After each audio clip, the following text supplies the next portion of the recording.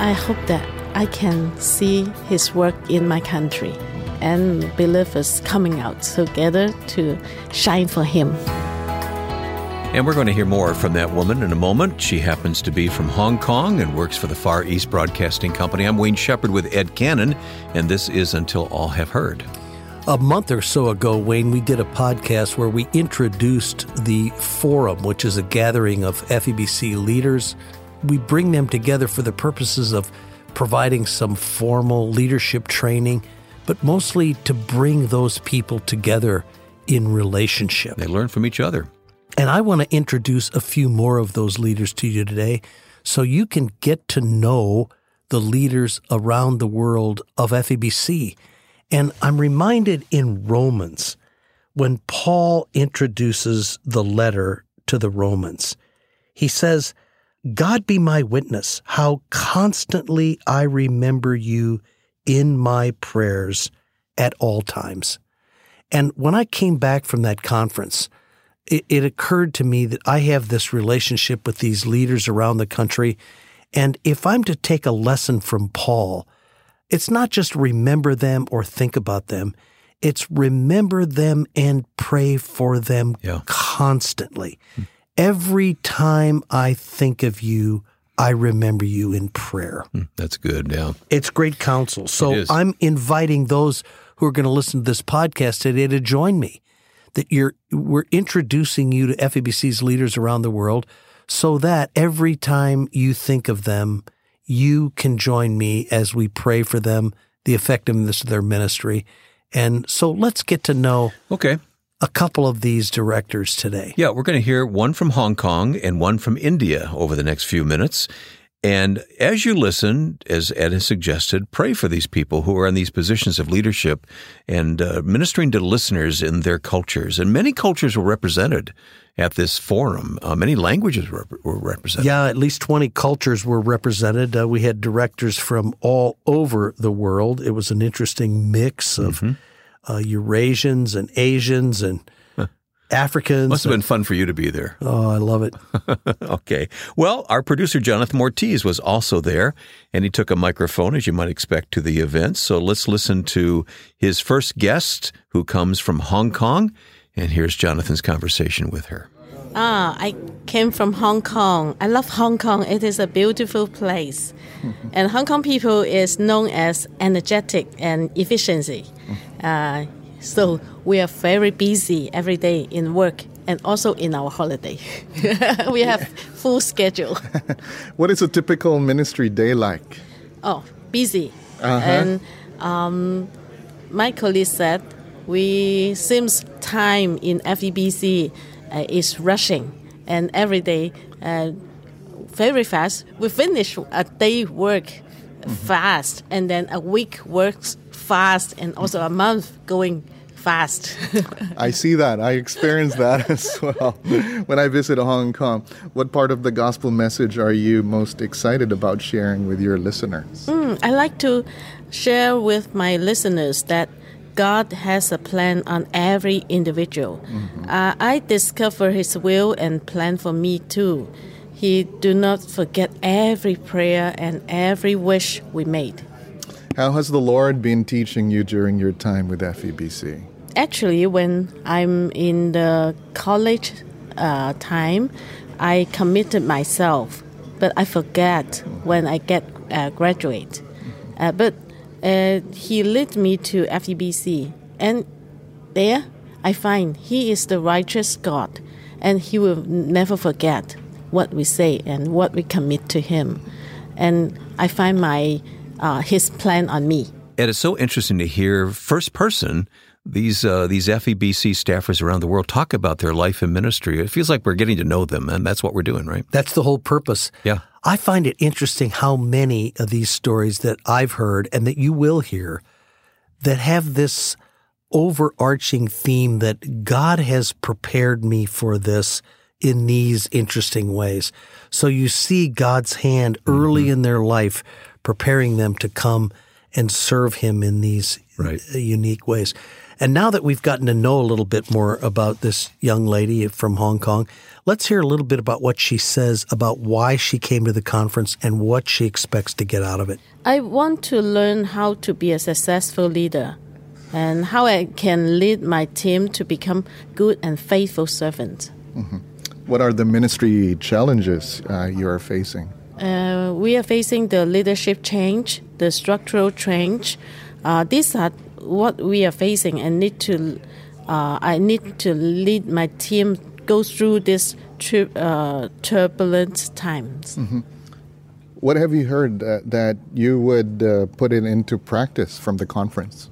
The most impact me sentence is, you have no right to lead or to get respect until you truly serve. And I think I will practice this in my leadership practice.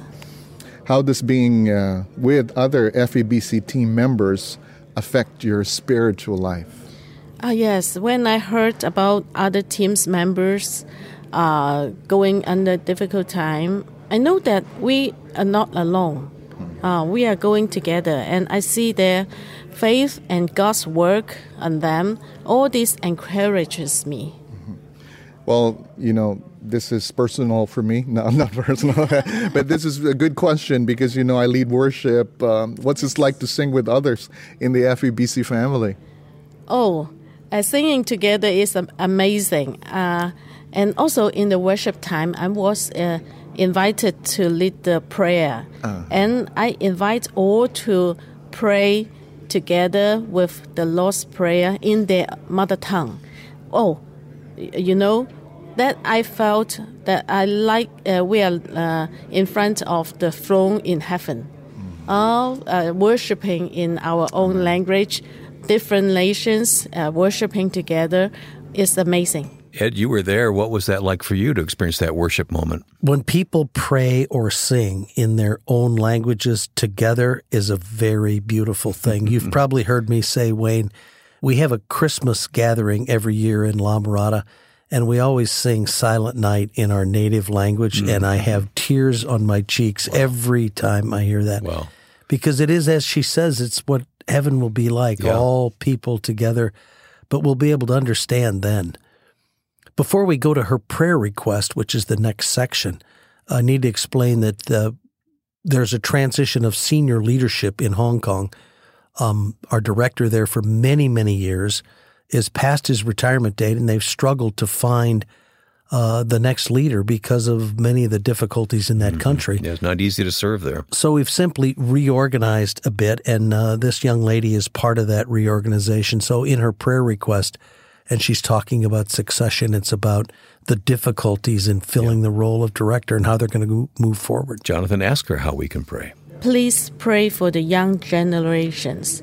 I learned that the young people of my country are going to the temples and offer the incense. And this going to the temples become a trend between the young generations. A lot of people crowded in the temple. I like this. I like this question. What truth about the gospel or passage from the Bible is key to unlock the hearts of your listeners to know Christ? He is the road. He is the truth. And I think the people are finding their road or the way to the truth, but they didn't find a way. How can the American church pray for you and your team? Yes, please pray for the team, for our programs that we can reach the young listeners. And also, our law is restricted us as foreigners to preach the gospel to our people. So please pray that the believers in our country shoulder up the burden of evangelism. What is your hope for how God could move through these challenging days? I hope that I can see His work in my country, and we can have lots of believers coming out together to shine for Him. I hope you're enjoying getting to meet these FEBC staff from around the world as much as I am, hearing their voices, even though I know them very well. We have another staff from FEBC. He comes from India, very dedicated, longtime servant of FEBC. His name's Ipe, and let's hear a little bit about Ipe's passion for the ministry. Yeah. Jonathan, asked him about his day, what his day was like, and that begins the conversation. I leave home at 7:30. We have a devotion for half an hour to 40 minutes. And after that, I'm involved in writing script, production of program, then administrative affairs, giving guidance to program producers. I do a little bit of training on how to do program, how to write radio script. Yeah. How long have you been with FEBC? 26th year. What part of the gospel message excites you or excites the listeners when they listen to us? Topics, themes, It's very practical. It transforms life in the sense, the issue that I'm struggling with, there is an answer. That's tremendous. We have people calling us with their struggles, and we are excited to see gospel is being effective in their life, in transforming their life. That's very exciting. In this conference, how this being with the other FEBC team members affect you or encourages you and also your spiritual life? I learned few things. I don't know whether I should say learn. I knew it was there, but then I realized it is doable. They're doing it, and they gave me an idea like, we are doing this and it works. I'm going to do it next week. Mm-hmm. Yep. I'm a very pragmatic person. If it works, I'll try it out. Yeah. If it doesn't work, it's okay, but I'll try it out.